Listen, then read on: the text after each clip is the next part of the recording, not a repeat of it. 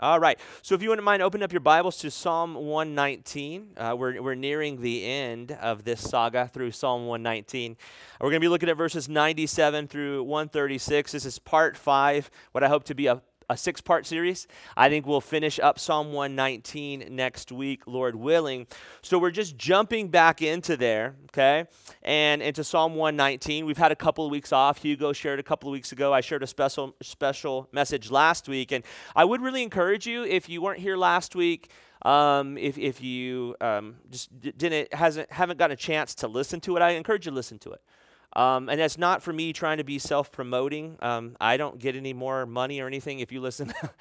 But I really felt strongly of what the Lord had put on my heart for what I shared last week, and I think you can just know what my heart is for this fellowship, what my heart is for ministry, what I believe that God's doing in the world, that He's revealed to us why things are the way that they are. And so I just really encourage you, because there's a lot of confusing things going on in this world.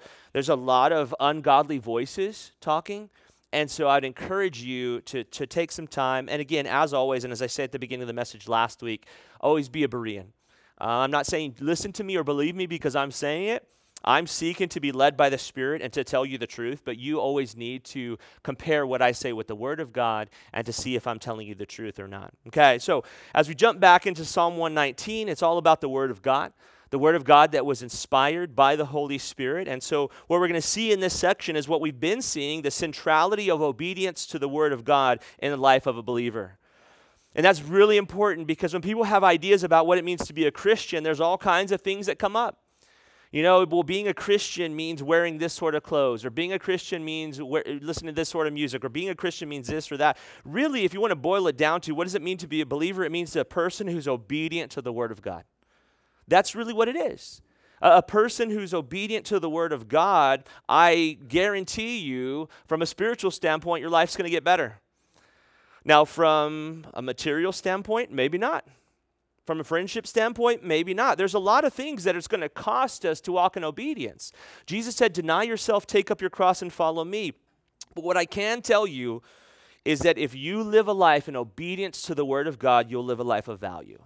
You'll live a life of import. So let's jump in. Psalm 119, we're picking up in this first section of verses 97 through 104. I'm not going to say the Hebrew letter anymore, because I was convicted during my study of I don't really know how these are pronounced. And so there's a Hebrew letter there. You guys can try to pronounce it on your own in your own timing. Verse 97, we read, "Oh, how I love your law. It is my meditation all the day." I love that. So how I love your law, it's my meditation. This word meditation, it means to reflection. And not reflection in the sense of, you go to a pond and you see yourself there. Not that kind of reflection, but it means thinking about it, reflecting upon.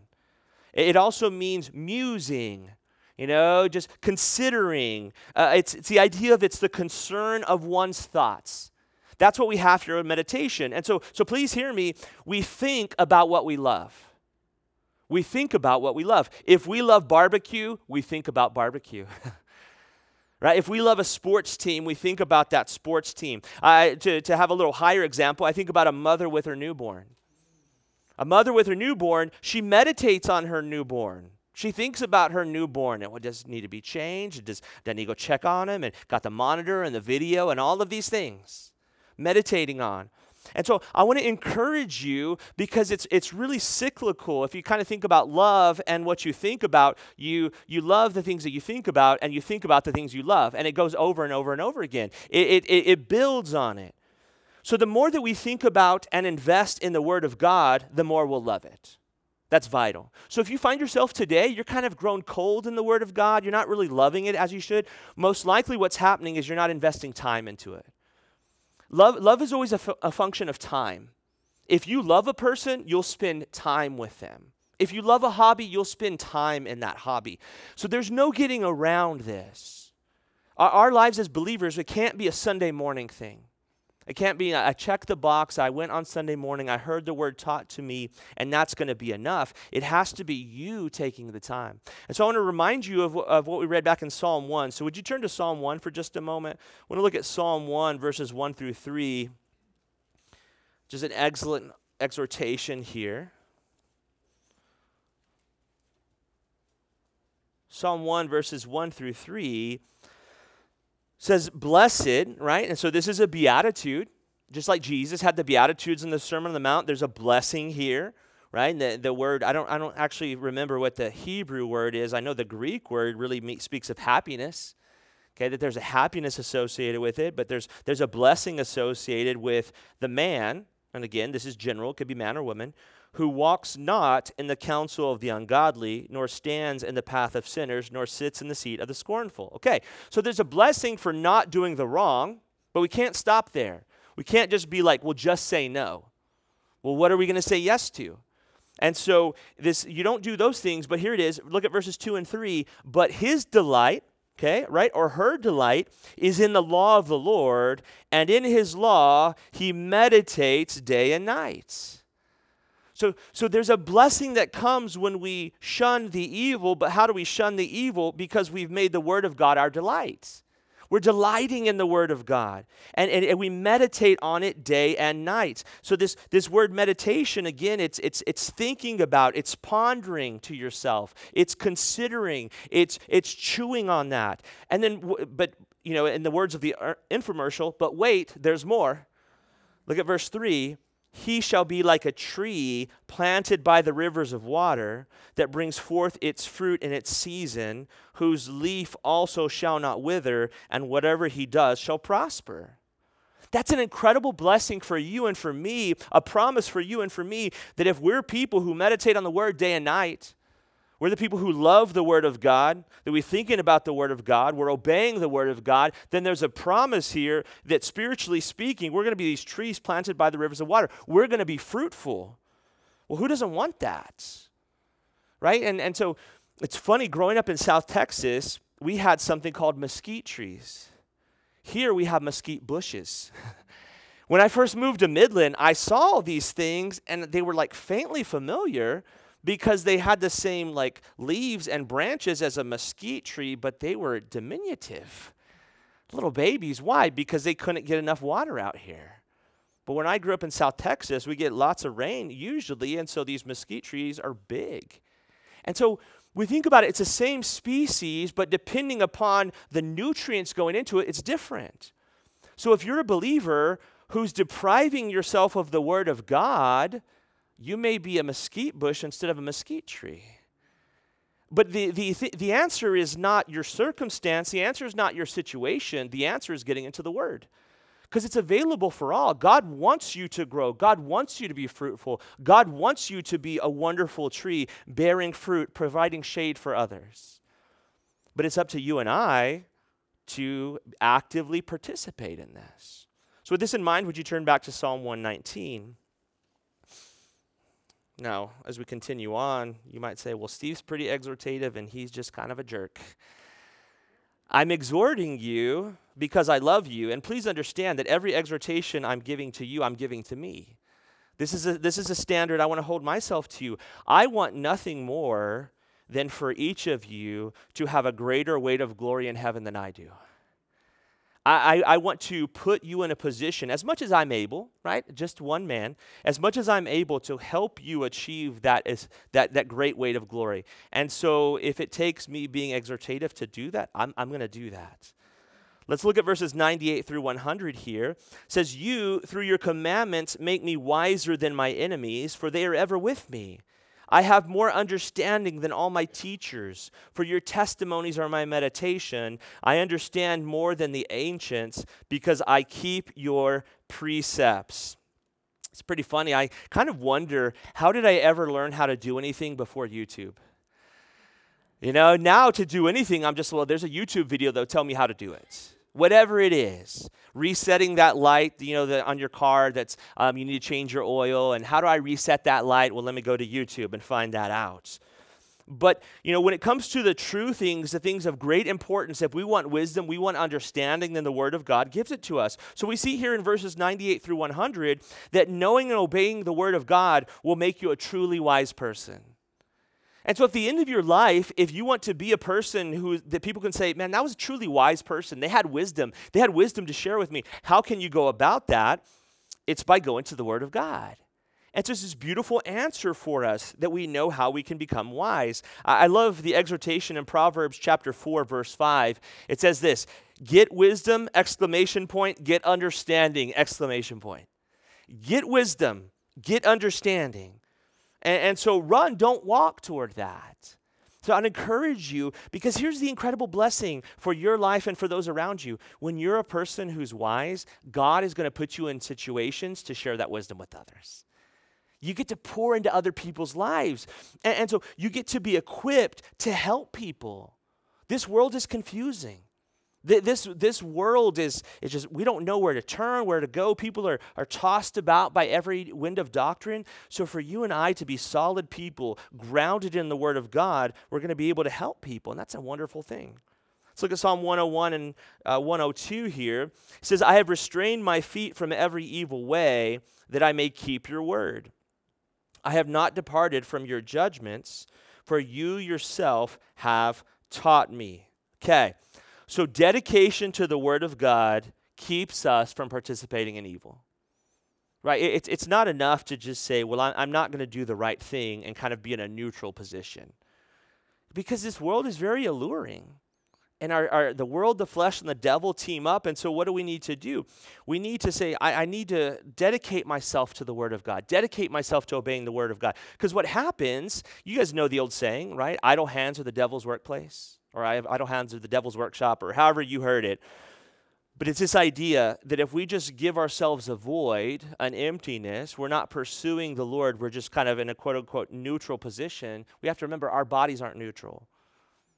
Our spirits aren't neutral. We're fleshly. This world is fleshly. And so we're going to be pulled toward that. So instead, actively participate, actively work against the world system by studying the Word of God. And so when we commit to obeying God in the power of the Holy Spirit, please hear me, you will walk in freedom. Have you noticed how the Scripture clearly teaches that if you walk in obedience, there's freedom, right? Jesus said, whoever the Son sets free will be free indeed. What does Satan tell you? That if you obey the Word of God, it's bondage.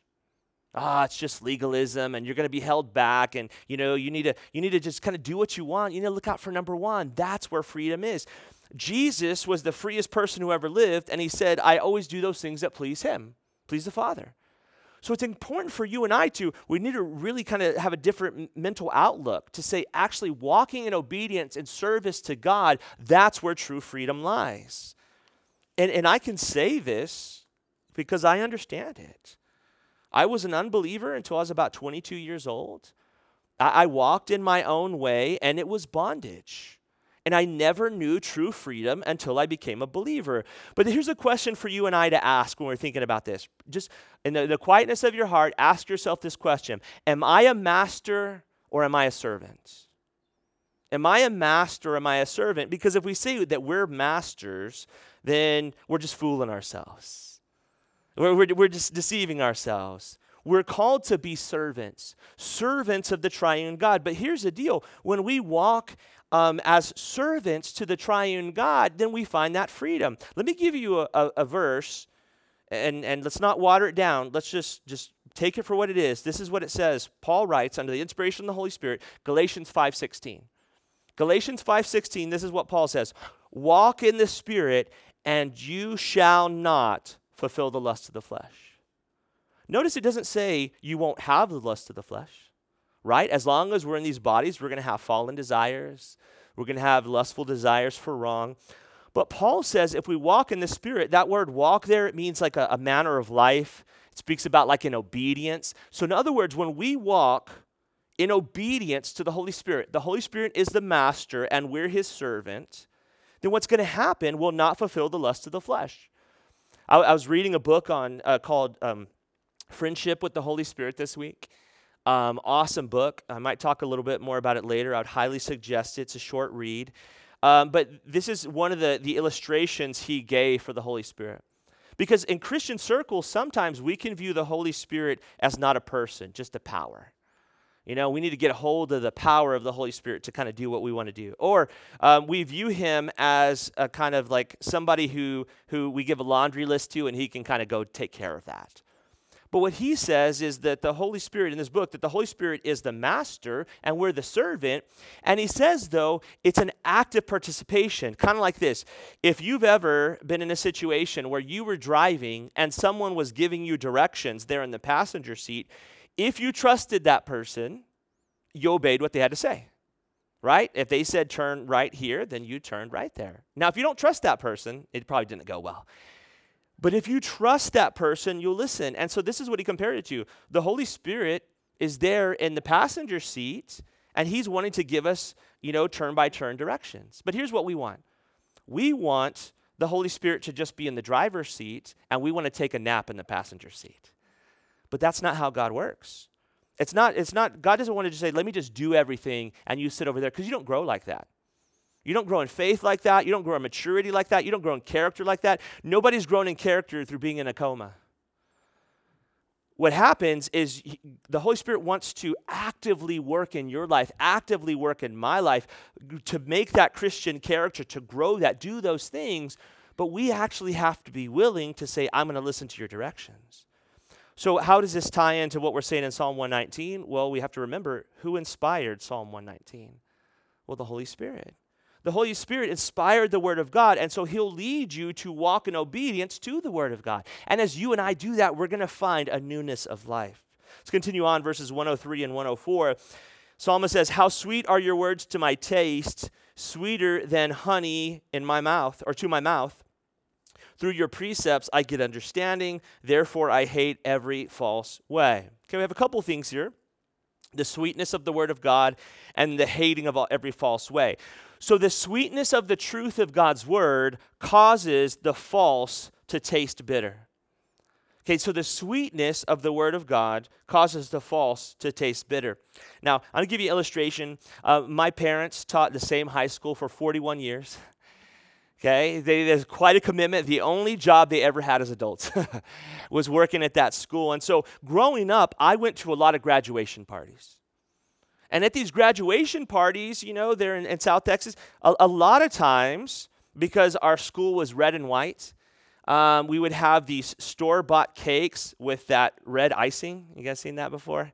And, when I was a kid, I'll just eat it. It's cake. Right? I just ate this stuff as a kid. But when I got a little bit older and I kind of got around some cakes that tasted a little better, I got around some homemade cakes and I realized I could never go back to the store-bought anymore. I could never go back to that icing that there's nothing in nature that looks that color. I could never do that again. And I believe that that's how it is with the Word of God. That before we became believers, before we knew the Word of God, just kind of all kinds of garbage were taken in and, it tastes good. I know it makes my stomach hurt afterwards, but, it's so good. And then we get to the Word of God and we know the sweetness of the Word of God, and then we go back to those old things and say, that doesn't taste good anymore. That doesn't have anything for me anymore. That doesn't give life to me anymore. I believe that's what it's saying here. And so the best way to lose the taste of the world is to feast deeply on the Word of God. And the more that you intake the Word of God, then what happens, God will work in your life, will work in my life, so these things that are not of Him just don't have the same appeal that they used to. All right, let's move into our next section. That's verses 105 through 112. It says, your word is a lamp to my feet and a light to my path. This is one of the first verses I ever memorized, real common verse about the Word of God, and it's pretty simple, right? The Word of God illuminates the proper path. Well, why do we need illumination? Why do we need that? It's because the world is dark, because the world's disobedient, because so we need light in this world.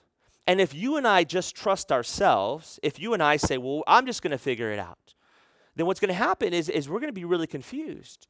Instead, we need to submit ourselves to the Word of God and realize that it shows us the way. So the Word of God shows us which way we should go. And it's interesting because, the more that you know the Word of God, then what's going to happen is you know the way for yourself. But again, tying back to what I said earlier, you know the way for other people. You can help give them wisdom. You can help give them guidance. I've promoted Mike Winger a number of times on the show, and he has his weekly on this during studies. He has a weekly show on Fridays of 20 questions, And I like to listen to him. He's got a lot of wisdom, but one of the things that I like to do as I'm listening is I hear the question and I think really quickly, how would I answer this? How would I do that? And see if it kind of matches up with him. And so why I like to do that is because I have studied the Word of God quite a bit. I need to study it a bunch more. But as I study it, then it helps me to have wisdom. And it's such a wonderful thing. I want to encourage you. It's a wonderful thing when people come to you and they need wisdom and they need understanding and they need help, and you can offer to them biblical principles, biblical counsel, biblical wisdom. It's a beautiful thing. It's a joy. Now, continuing on, verse 106 says, I have sworn and confirmed that I will keep your righteous judgments. Okay. So notice here, we don't obey the word of God by accident. We don't stumble into obeying the word of God. What we see here is he says, I have sworn and confirmed that I will keep your righteous judgments. In other words, he's made a commitment. So you and I, we must make a commitment to obey the Holy Spirit, to obey the word of God empowered by the Holy Spirit. So the problem, with us when we sing songs before service is it makes liars out of us. Right? We sing a lot of songs that we're going to commit to do these things, and then we go out there and we don't do it. Right? There's a disconnect. Well, how can we do that? How can we sing songs? How can we read the word and commit to those things? Well, we need power. We need the Holy Spirit to empower us. We need his gifting and his guidance and his wisdom. As you and I look at ourselves, let's be honest, we can't do it. Right? We're weak. We're small. But the Holy Spirit is infinite. He's infinite God, and so he can empower us to do this. So on our side, what is our side? Our side is to make a commitment to do this and then to ask the Holy Spirit, hey, help me. Would you please empower me to fulfill this commitment? Would you empower me to seek first the kingdom of God and his righteousness? Would you empower me to love the Lord with all my heart, soul, mind, and strength, and love my neighbor as myself? Those sort of things. It's possible. He can help us do that. Verses 107 through 110, we're going to see a couple of things in these verses. It says, I am afflicted very much. Revive me, O Lord, according to your word. Accept, I pray, the freewill offerings of my mouth, O Lord, and teach me your judgments. My life is continually in my hand, yet I do not forget your law. The wicked have laid a snare for me, yet I have not strayed from your precepts. Okay, so a couple of things I want you to notice here, if you would. Number one, obeying the word of God does not exempt us from dangers and difficulties. Obeying the word of God does not exempt us from dangers and difficulties. And this is something I have to tell myself daily because I have this false transactional idea of God. If I do enough right things, things will work out the way I want them to. That's not, the scripture never tells us that. It tells us it'll work things out eventually, right, and the end goal, but it doesn't say on my day-to-day it's going to work out the way that I want it to.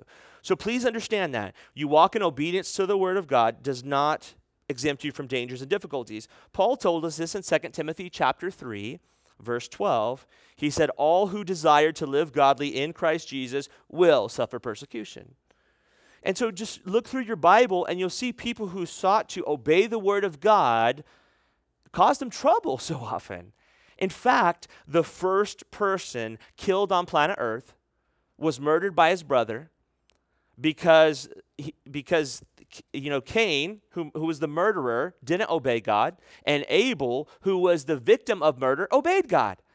So this guy's being faithful to do what God told him to do, and his brother killed him for it. So it kind of sets the stage that this is how it is in human history. That as we obey the word of God, it's not a get-out-of-jail-free card. Now, the second thing I want you to notice from verses 107 through 110 is simply this. We are to keep obeying the word of God in spite of those dangers and difficulties. We're to keep obeying the word of God in spite of dangers and difficulties. And that's what we see here, right? He says, my life is continually in my hand, yet I do not forget your law. The wicked have laid a snare for me, yet I have not strayed from your precepts. So just keep on obeying the word of God. If at the end of your life, all that anybody can, the central thing they say about you is like, well, I don't know exactly what all kind of fruit they had in their life. I don't know what happened. But here's what I do know. They were a person who tried to obey the word of God. That's good. Right? If that's on your tombstone, that is enough. Let's look at verses 111 and 112 here. Your testimonies I have taken as a heritage forever, for they are the rejoicing of my heart. I've inclined my heart to perform your statutes forever to the very end. So notice in verses 111 and 112, we have this word forever both times. In other words, the psalmist is making a commitment to the word of God. He's not saying, well, I'm going to obey you and kind of try this out.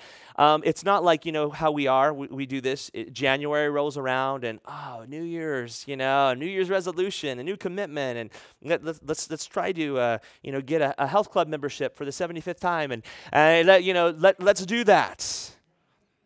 It's not like this. He says, no, this is my commitment. I'm committed to your word of God for always. There's nothing. It's kind of like in poker terms. I'm putting all my chips in the middle of the table.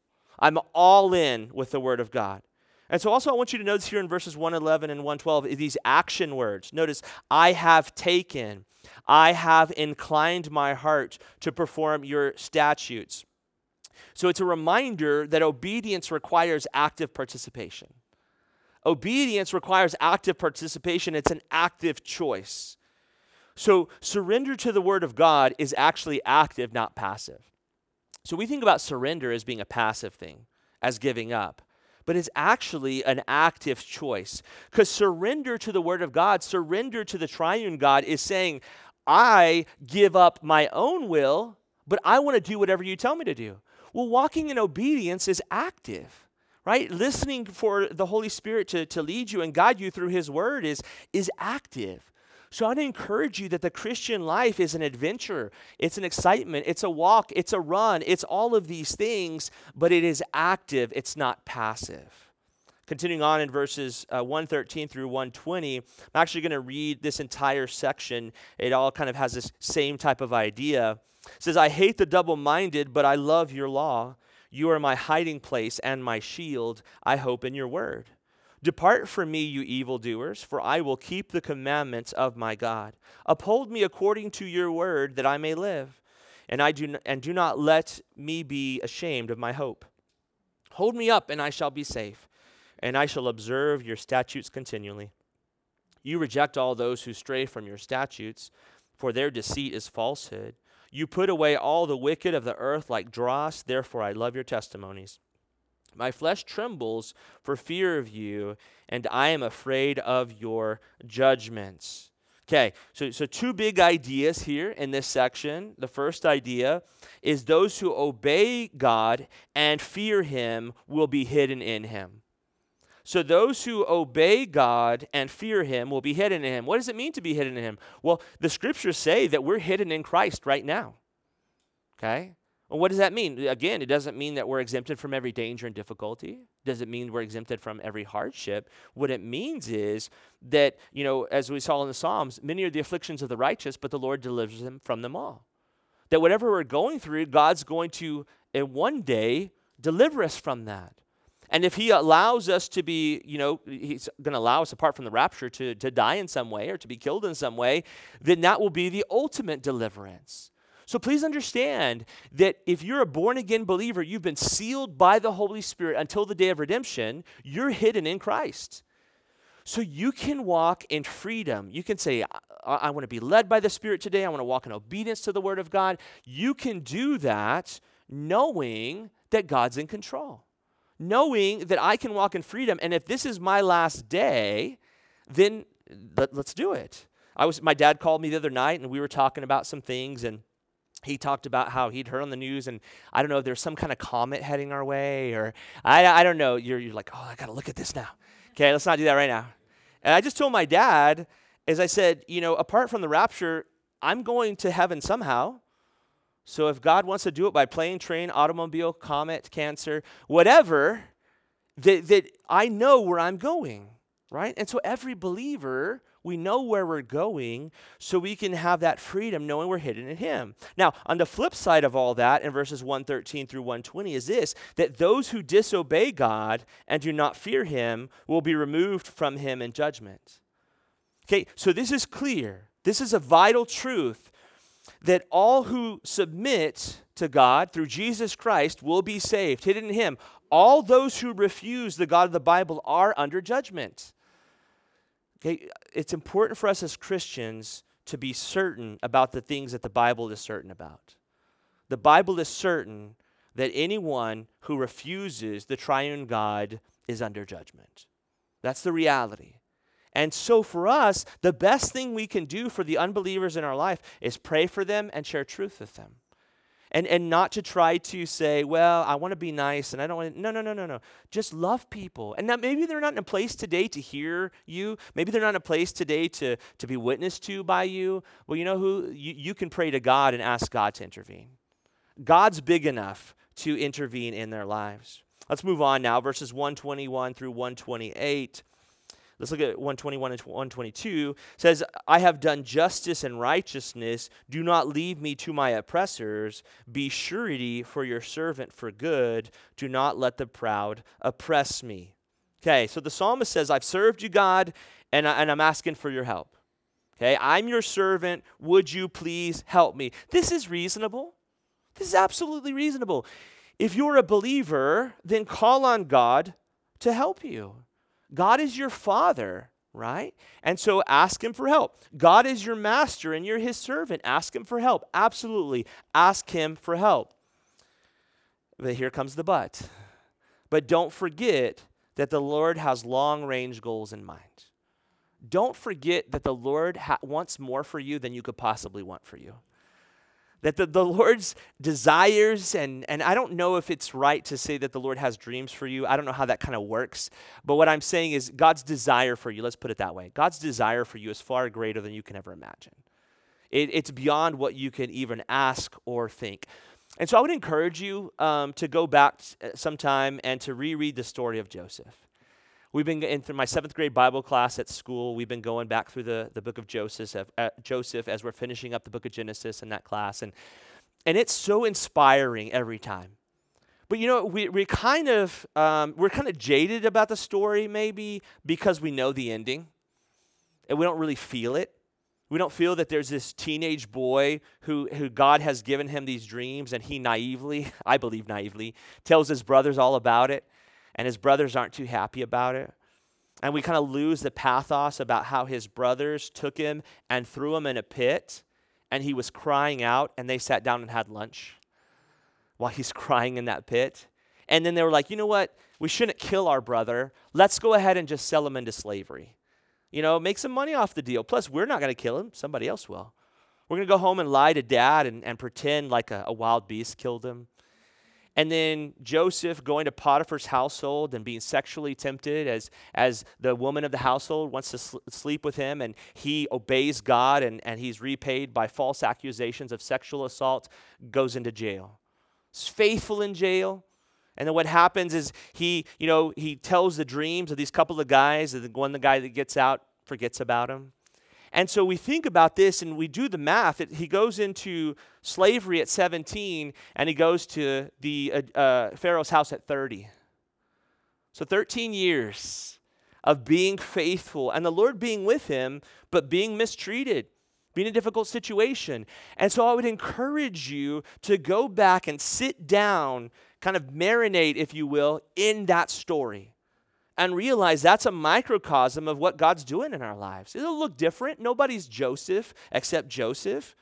But you look at how God worked in Jeremiah's life, or you look at how God worked in Esther's life, or you look how God worked in Ruth's life, or you look how God worked in Paul's life and John's life, and you see there are these similarities here that God has a good end in mind.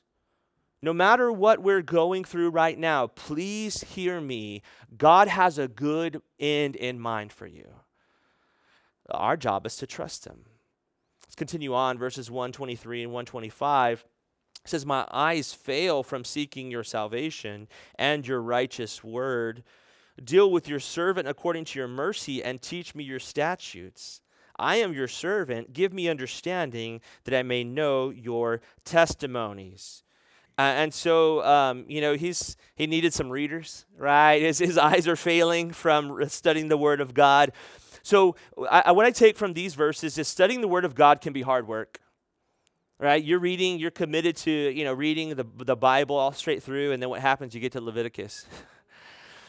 All right, Lord. You put on your coveralls, and you're getting in there, and you're going to read through it. And so some of it's going to be hard work as we're reading through the Word of God, but that's like mining for gold. Think about how hard people will work to get gold out of the ground. And so for you and I, if sometimes in the Word of God or the situation we're in, the circumstance, it's hard work to get into the Word of God, there's no reason to quit on it. Get in there.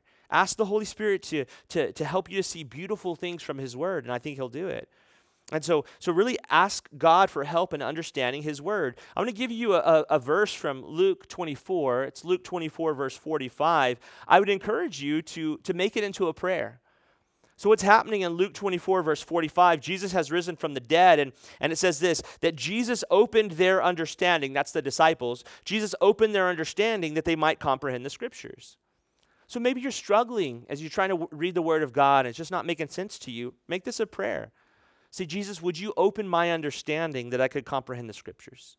Would you help me to see wonderful things in your Word? And so I believe He'll answer that prayer. Continuing on, verses 126 through 128 says, it is time for you to act, O Lord, for they have regarded your law as void. Therefore, I love your commandments more than gold, yes, than fine gold. Therefore, all your precepts concerning all things I consider to be right. I hate every false way. And so the psalmist is a little forward there in verse 126, right? It's time for you to act, O Lord. Let's get to it. The psalmist wants God to act. I understand, okay? And we've all said this. If you're a believer for any length of time, you've had some strong words with the Lord, all right? Let me not say you, me. I've forgotten my place, right? I've said some things to the Lord that the Lord in His grace has taken or tolerated, if you will. But that's how it's going to be, right? We're going to go through some hard things. We're limited. We're fallen. But the Lord's big enough. The Scripture says, to pour out your complaint to the Lord. Cast your cares upon Him because He cares for you. He's big enough to take that. And so the psalmist here, notice though, in the midst of this, he wants God to act. He's having a difficult time because people aren't obeying. But you know what he's doing? He's still obeying in the midst of these unbelievers. He's still obeying the Lord in the midst of unbelievers. He's not doing what the church in the West has done for decades now. Well, the culture's changing. Why don't we just change? The culture says that this is okay now. Well, let's just say it's okay now. He's not doing that. He's frustrated, he's upset, he's wrestling, but he's saying, I'm going to keep doing what God says no matter what. I would encourage you to do that. And so the application for us here, I believe, in these verses is we can't wait for circumstances to change before we'll obey God's word. We can't wait for revival to happen in America and that it becomes acceptable to live out our faith and say, okay, well, now I'll start doing it. What we need to be is believers who choose to obey even if we're the only one. If you woke up tomorrow and every person on planet Earth had departed from Christ, you still be willing to follow Christ. I love what Pastor Chuck said, and it was a little tongue-in-cheek, but he said, you and God make a majority. And it's true, right? God on his own makes a majority. But you understand what he was saying. And so this is so wonderful for us because I believe that God wants to bring revival. I believe that God wants to revive individual hearts. I believe that God wants to revive communities, but it's not going to happen until believers serve God. They're in line with Him, that they're submitted to the Holy Spirit, that they're letting go of sin so that He might do the work He wants to do. Continue on in verses 129 through 136, this final section. Well, let's look at verses 129 through 131. First of all, says, your testimonies are wonderful, therefore my soul keeps them. The entrance of your words gives light, it gives understanding to the simple. I opened my mouth and panted, for I longed for your commandments. So if we truly believe that the word of God is valuable, then we will obey it and desire more of it. Right? It's, just like a restaurant that you really like, and every time you go, you just really enjoy a meal there. Then you find your mind drifting back to that restaurant. Friday rolls around, and why don't we go over there? Right? You understand that because it's valuable to you, because it refreshes you, because you enjoy it. That's what will happen with the Word of God. We'll keep coming back to it. Verses 132 through 135 It says, "Look upon me and be merciful to me, as your custom is toward those who love your name. Direct my steps by your word. Let no iniquity have dominion over me. Redeem me from the oppression of man, that I may keep your precepts. Make your face shine upon your servant, and teach me your statutes." Now, this is the opposite of self-help. Right? This is not self-help. If you kind of look in culture, there's a lot of self-help books or bestsellers, and there's a lot of kind of like self-help. And even within Christianity, there's a lot of Christian books that are essentially self-help books with kind of the veneer of Christianity on top. This is not this. This is asking God for help. This is not self-help. This is God help. Right? I need God to help me. I need you to be the one. So notice that. That's what he's saying. He's saying here, like I love verse 133 when he says, "Direct my steps by your word." Help me to intake your word, and then I'll walk in that way. Then in the end of verse 135, "Teach me your statutes." So the central theme here is that the psalmist wants help to do God's will, and the psalmist doesn't want help to do his will. So that's vitally important. The psalmist says, "Would you help me do your will?" Not, "Would you help me get what I want done?"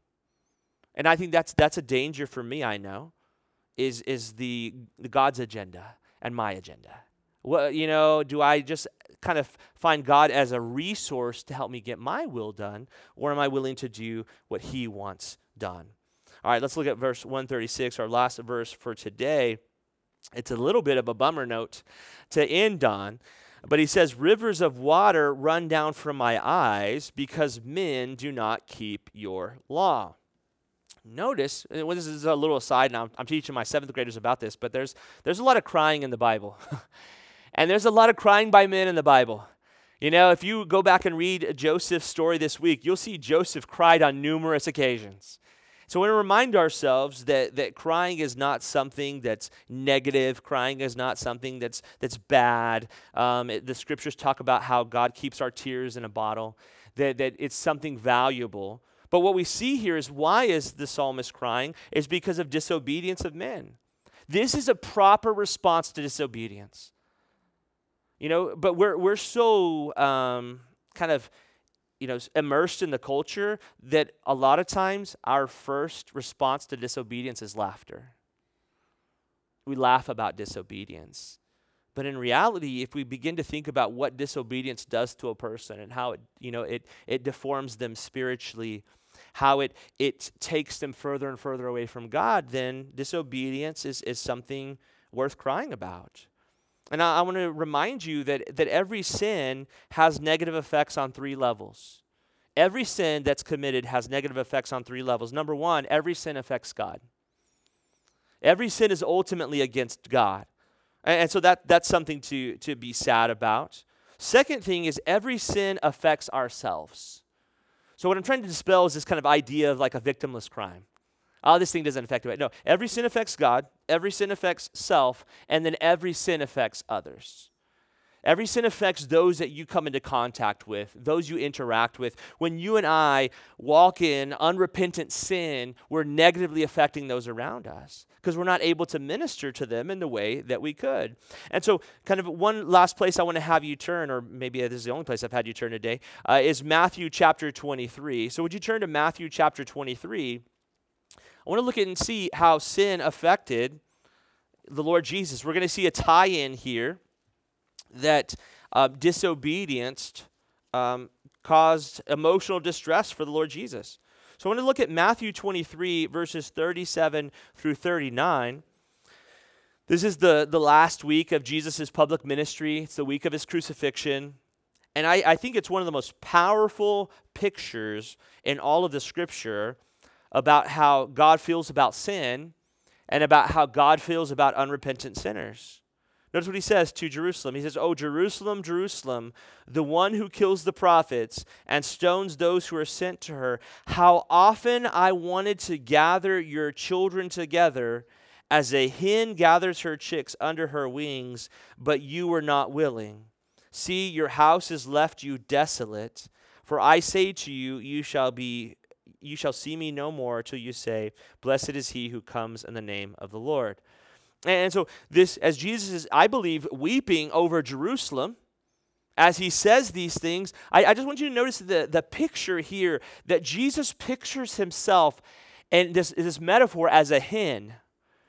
You know, and as a mother hen sees her little chicks there and she sees danger coming, and she wants to sweep them up, protect them from the danger that is about to arrive. And he's saying, that's what I wanted to do with you. And that's what the Lord Jesus wants to do with every person on planet Earth. He says, the danger's coming, the judgment's coming. I would spare you from the judgment to come. But here's the deal. You're not willing. So it's a choice, right? There's a choice for people to make. Are they going to respond to Christ or not? Are they going to submit to him or not? So we'll close here for today, and we're about to move into a time of worship, but I can't leave us in that place. I need to have a little bit of uplift here. And so by way of conclusion, instead of kind of re-going through some things from my message like I usually do, I just want to share with you something that spoke to me this week.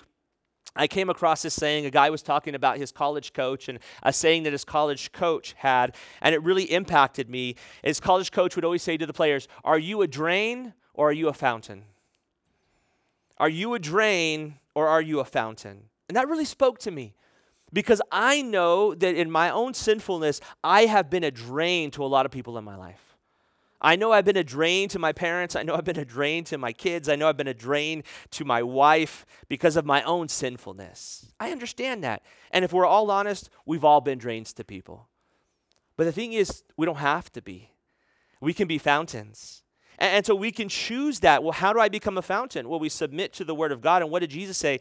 That the Holy Spirit, right, will come out of you as fountains of living waters.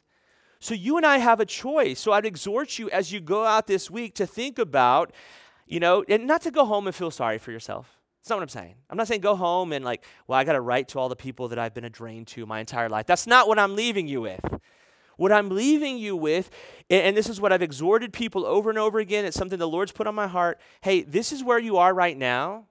If you need to make restitution, if you need to repent, if you need to apologize to people, well, then do that. But don't spend a whole bunch of time saying, well, how did I end up in this place and what happened? Don't do that. Say, today, right now, God's given me the opportunity to be a fountain. God, right now, will fill me afresh with his Holy Spirit if I surrender to him. So that's what I'm encouraging you to do. This world has plenty of drains. I'm encouraging you guys to be fountains. Let's pray.